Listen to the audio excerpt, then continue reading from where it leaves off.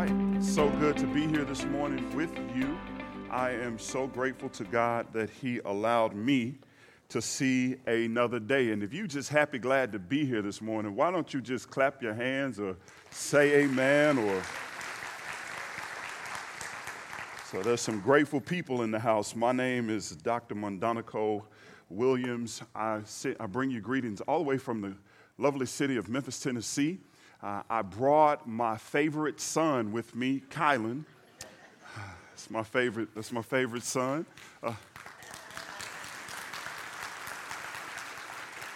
So I brought my favorite son with me. Today, my wife and I we celebrated 20 years of marriage in June. I said my wife and I celebrated 20 years of marriage. This is America. People don't stay married no more. So to God be the glory. We have 3 lovely children. Mackenzie, our oldest, is leading worship today at our church, so she couldn't be with us. And so y'all wondering where my wife is. She's in sunny Orlando with my youngest, vacationing. Don't ask me how or why, but that's where they are. So if you have a special prayer time and you have a place in your prayer time, I ask that you would pray for our church. We've been a church for 7 years. And we've moved 9 times.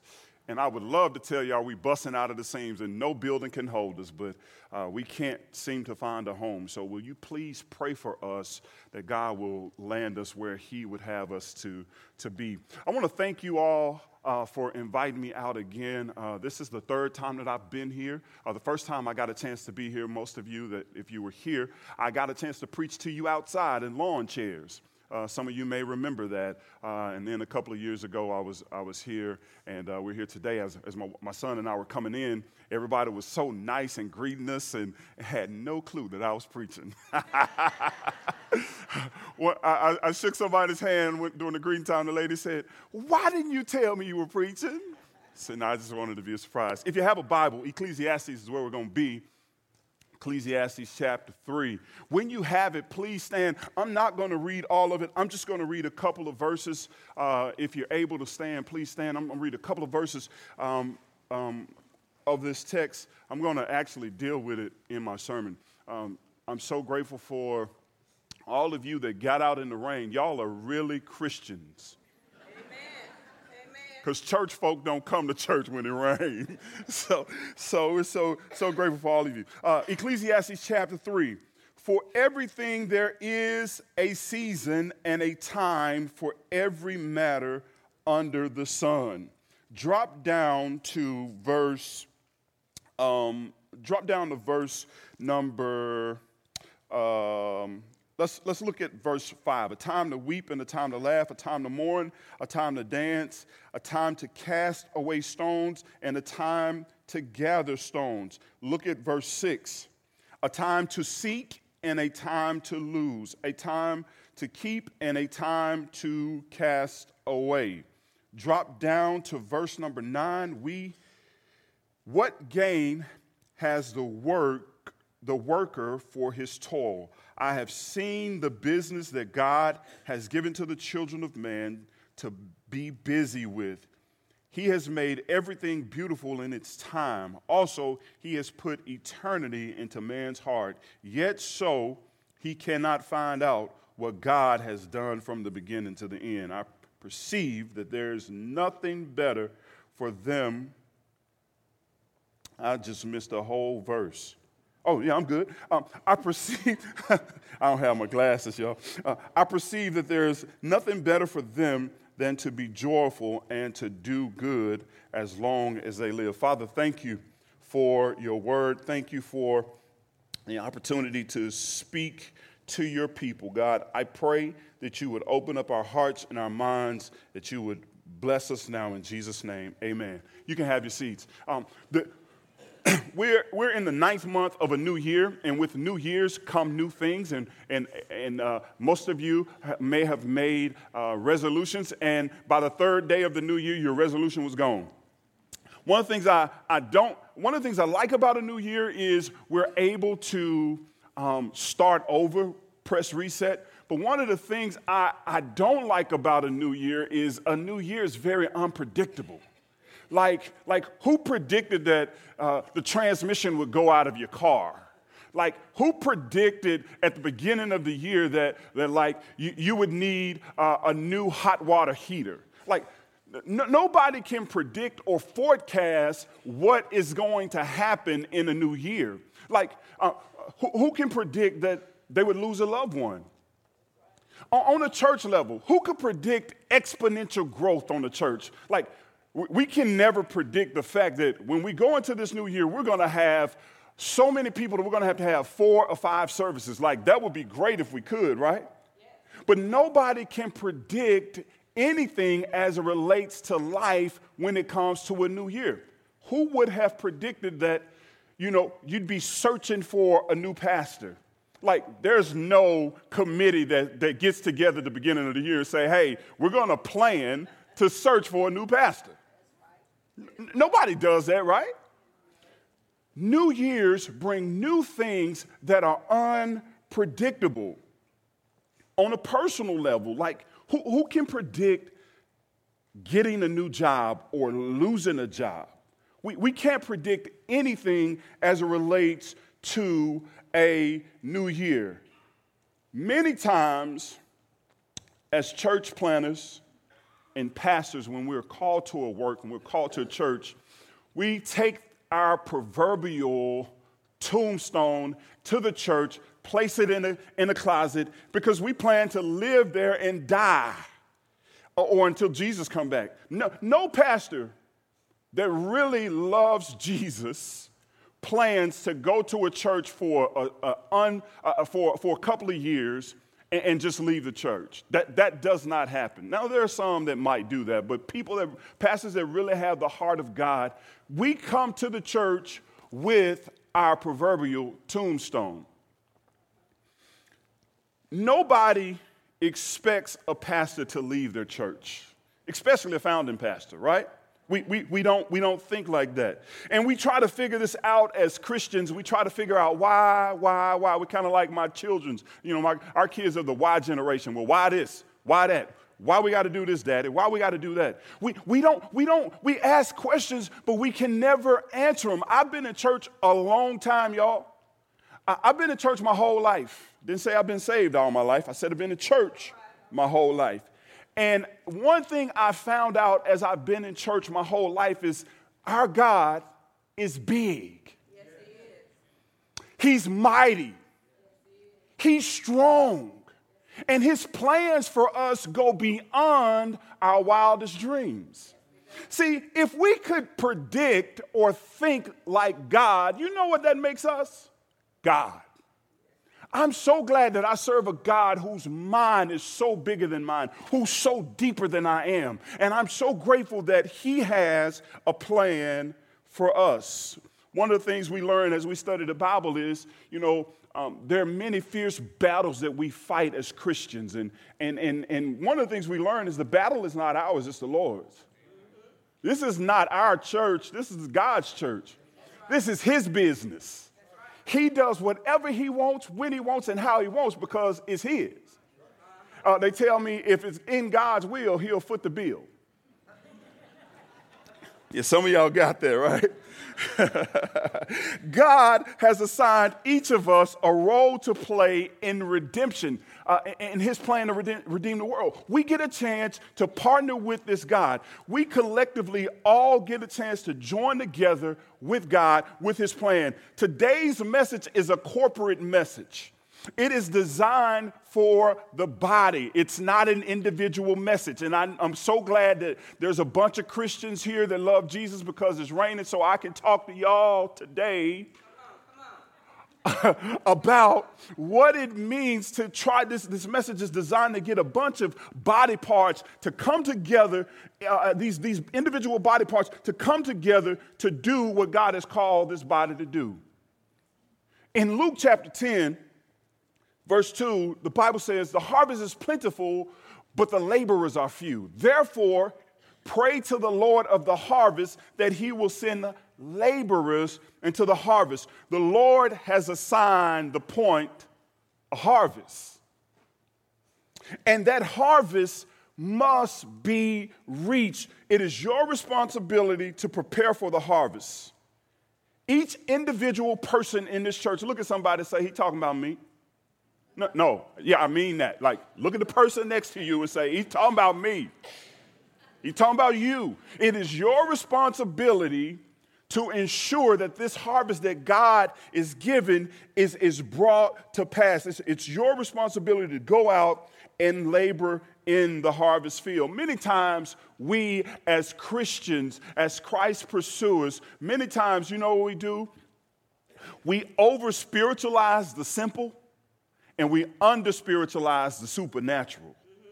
Listen, Longview Point, knowing what your mission and vision is, listen to me, knowing what your mission and vision is give you a sense of purpose. It gives a sense of purpose to everyone that is involved in your ministry. That's right. In their book, Switch, the Heath brothers say this: before people can move in a new direction, they've got to have their bearings.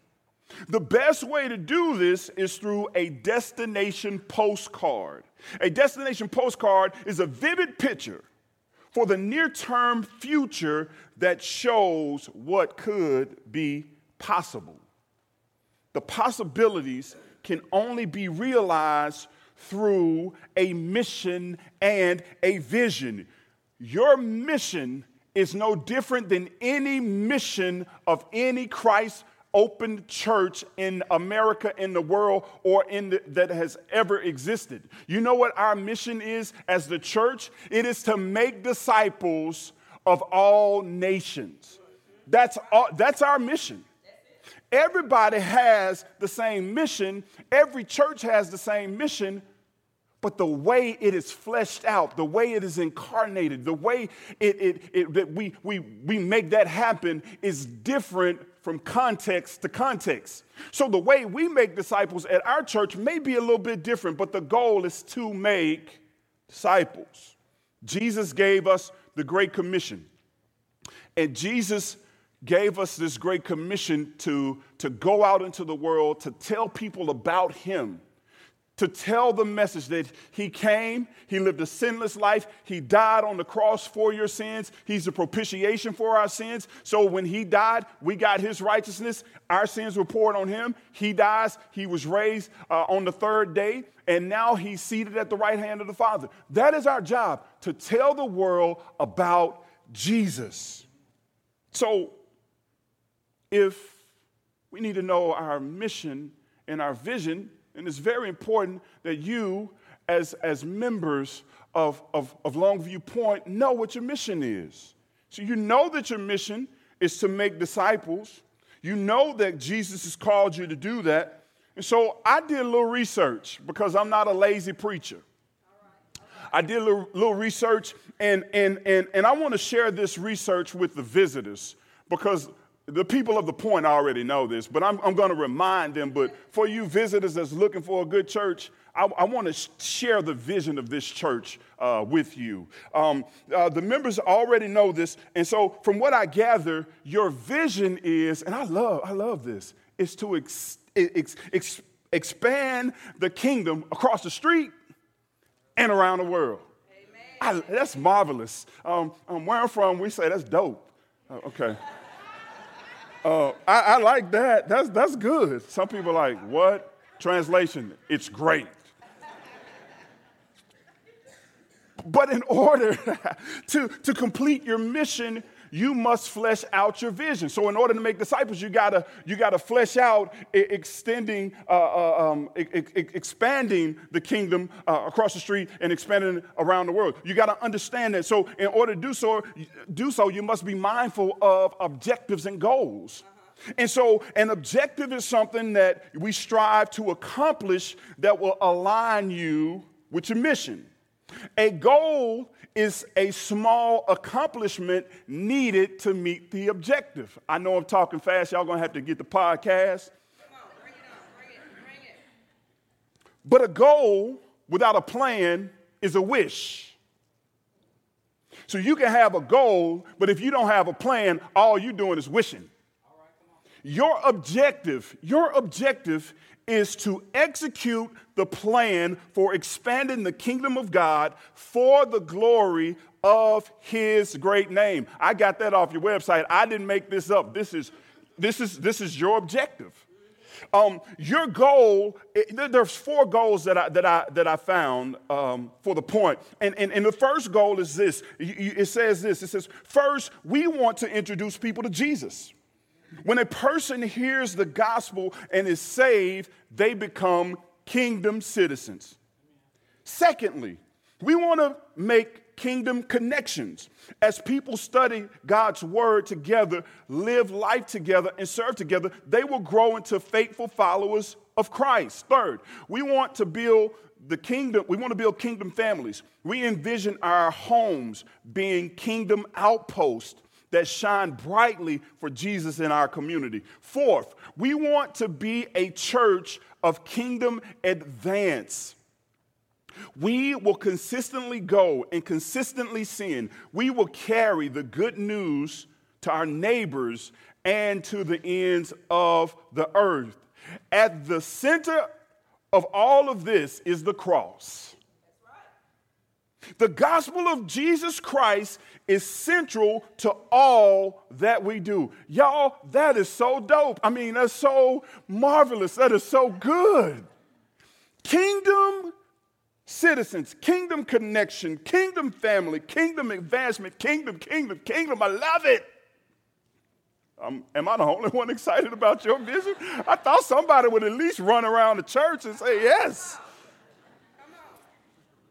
All of this is gospel-centered.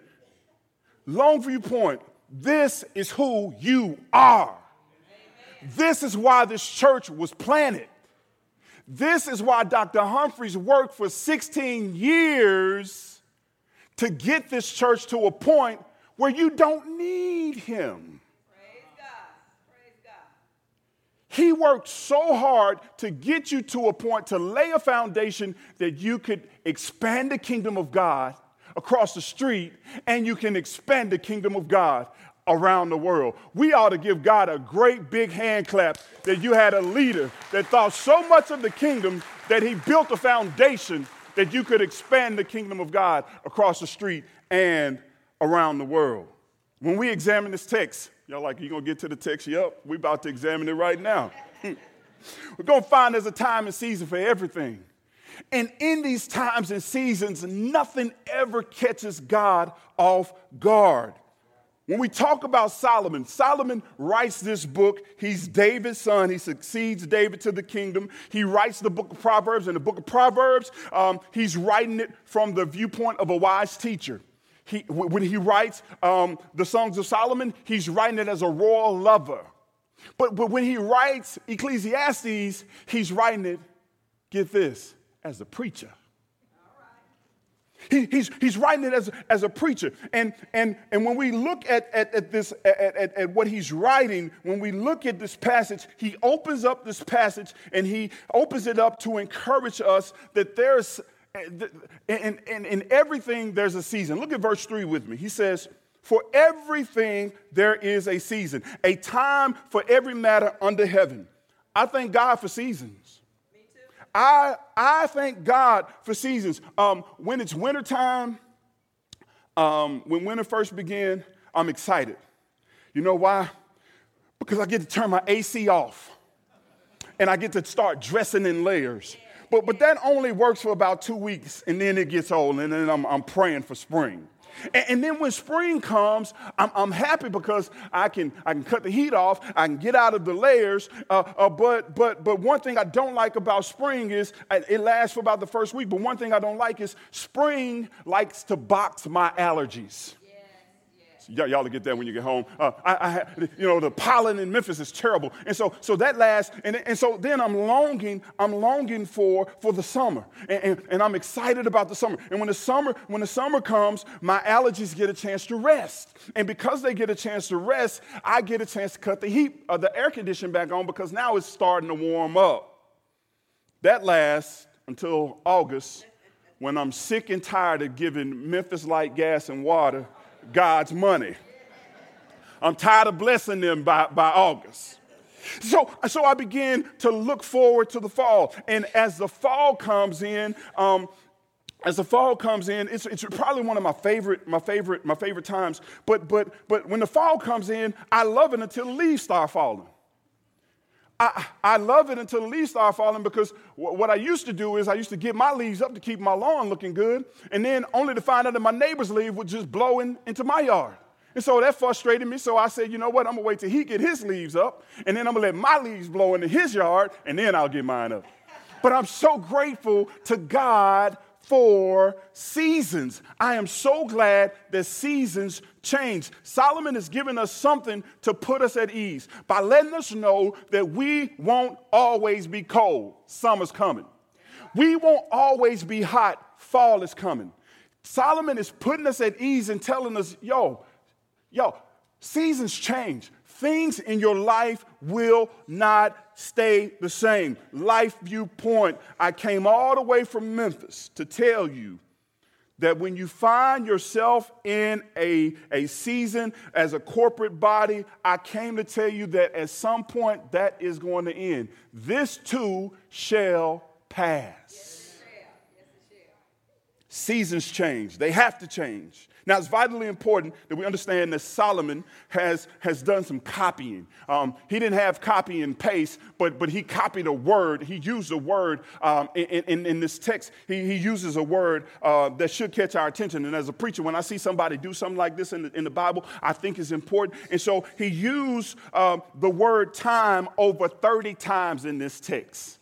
He uses the word time over 30 times in the text. And so when we look at this word time, it's very broad. It's so broad that it's used over 704 times in the Old Testament. It has at least 25 meanings. And so as I was counting, I got tired, so I got up to 25. It might be more than that. But this particular translation is used 287 times. This word time is very important when you read your Old Testament and your New Testament. Of the 287 times Solomon himself uses this word, he uses it over 40 times in Ecclesiastes. Now, the Greeks saw time in two different ways. One way was the idea of chronos. That's where we get the word chronological. It's a word, when we think about the word chronological, the Greeks understood chronos as a duration of time. They understood it as sequential time. And so it's the second that makes up the minute. It's the minute that makes up the hour. It's the hour that makes up the day. It's the day that makes up the week. It's the week that makes up the month. It's the month that makes up the year. It's the day, the time, the hour that's stamped on your birth certificate. Yes. That's chronos. It is going to be, the chronos is going to be the time, the date that's going to be stamped on your death certificate. Chronos has to do with hickory dickory dock. The mouse went up the clock. Clock struck 1, mouse ran down, hickory dickory dock. So chronos has to do with hickory dickory dock. Other way Greeks saw this word for time is kairos. Kairos is understood to be a point in time. A point in time. Let me see if I can make this clear. If kairos happens in hickory dickory dock, more specifically when the mouse went up the clock struck 1 and the mouse ran down. Kairos is a point in time. It is a moment. It is an opportunity. Don't sleep on me right now. Stay with me. It is a season. Okay. Kairos is a season. Sometimes never have experienced. So March 29th, 2003, my wife and I experienced something that we never, ever experienced before. At 4 p.m. Chronos, we became parents. A story is told of a young boy who was in school. His teacher said, how old? He's 6 years old. She says, how old is your dad? He said, 6.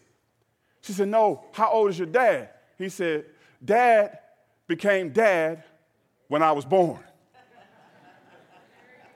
In this text, Solomon is talking about seasons in life that are controlled by our sovereign God. Look at the text with me, verse 2. A season is a time to be born, a time to die, a time to plant, a time to pluck up what is planted, a time to kill, a time to heal, a time to break down, a time to build up, a time to weep, a time to laugh, a time to mourn, a time to dance, a time to cast away stones, a time to gather stones together, time to embrace, time to refrain from embracing, time to seek, time to lose, time to keep, time to cast away, time to tear, a time to sow, a time to keep silent.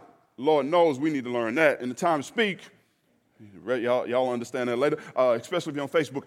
A time to love, a time to hate, a time for war, and a time for peace. There's seasons in life which are planned by God but are out of our control. And other seasons that are planned by God that we really have no control over.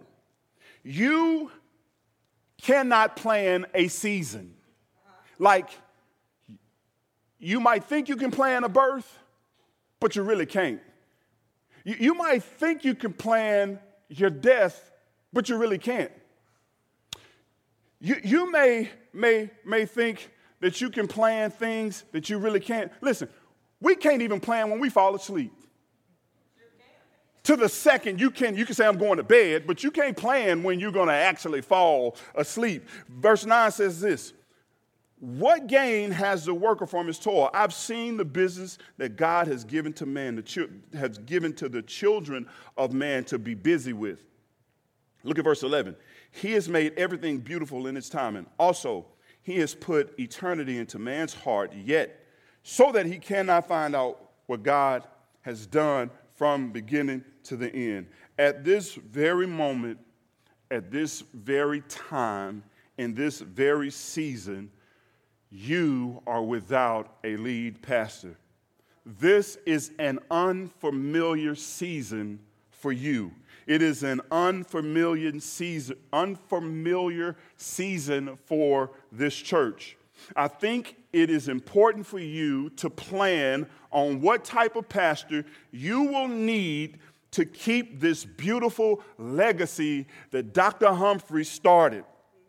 How can this new pastor help you? How can this new pastor lead you and continue to move this church forward in her mission and vision?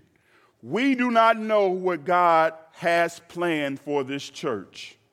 Your plans will come together because they're really not your plans. They are his plans. Why? Because this is his church, and we just get the opportunity to sit at the table. I want to show you in the Bible real quickly what the Bible says about plans. I'm not going to read all of this, but write this down real quickly. Proverbs 16, verse 1 through 4 says, the plans of the heart belong to man, but the answers of the tongue is from the Lord.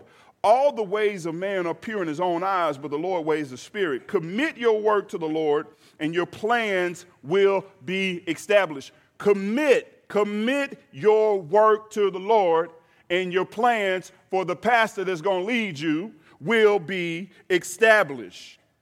The Lord has made everything for its purpose, even the wicked for the day of trouble. Proverbs 16:9.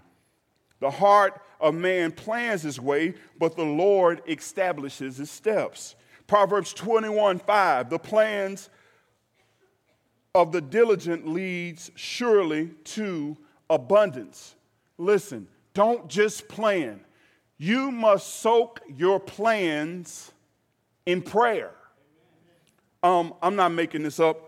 Paul is writing to the Philippian church in chapter 4, verse 4. He says, rejoice in the Lord always. Again, I say rejoice. Let your reasonableness be known to everyone. The Lord is at hand. Do not be anxious about anything, but in everything by prayer and supplication with thanksgiving, let your requests be made known to God. And the peace of God, which surpasseth all understanding, will guard your hearts and your minds in Christ Jesus. It is vitally important as you move forward in this process that you soak your plans in prayer, that you make your requests known to God. As I close, I want to share this with you.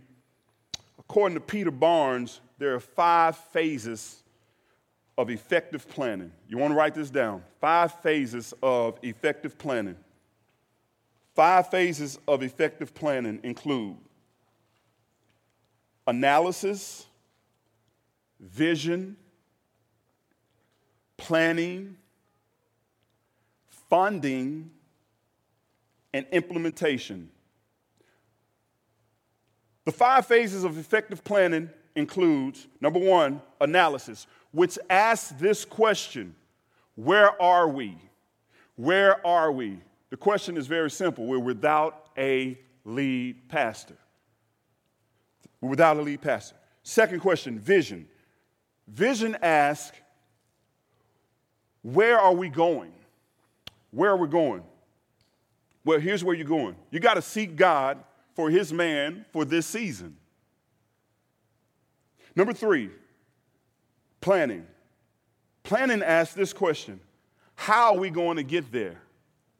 Now, if you don't write anything down I say, if you don't remember anything that I say today, I want you to remember this. As you are planning how you're going to get there, here's how you get there, Longview Point. Through fasting and prayer. Prayer meetings and more prayer meetings. You need to have more prayer meetings than you have church meetings about the meeting that you need to have about finding a pastor. Don't ask me to say it again because I don't know what I said. Prayer meetings and more prayer meetings. If you don't hear anything I say, fasting and prayer is how you are going to get there. 4, funding, which asks how we're going to pay for it. Well, through the generosity of you generous givers. 5, implementation. Implementation asks this. It asks the question: how are we doing? Each week, you must ask yourselves, how are we doing as it relates to these 5 effective ways or phases of planning? William Arthur Ward, who's an inspirational writer, says this: 4 steps to achievement is planning purposefully, preparing prayerfully, proceeding positively, and pursuing persistently. A vision without a plan is just a wish. It's just a dream.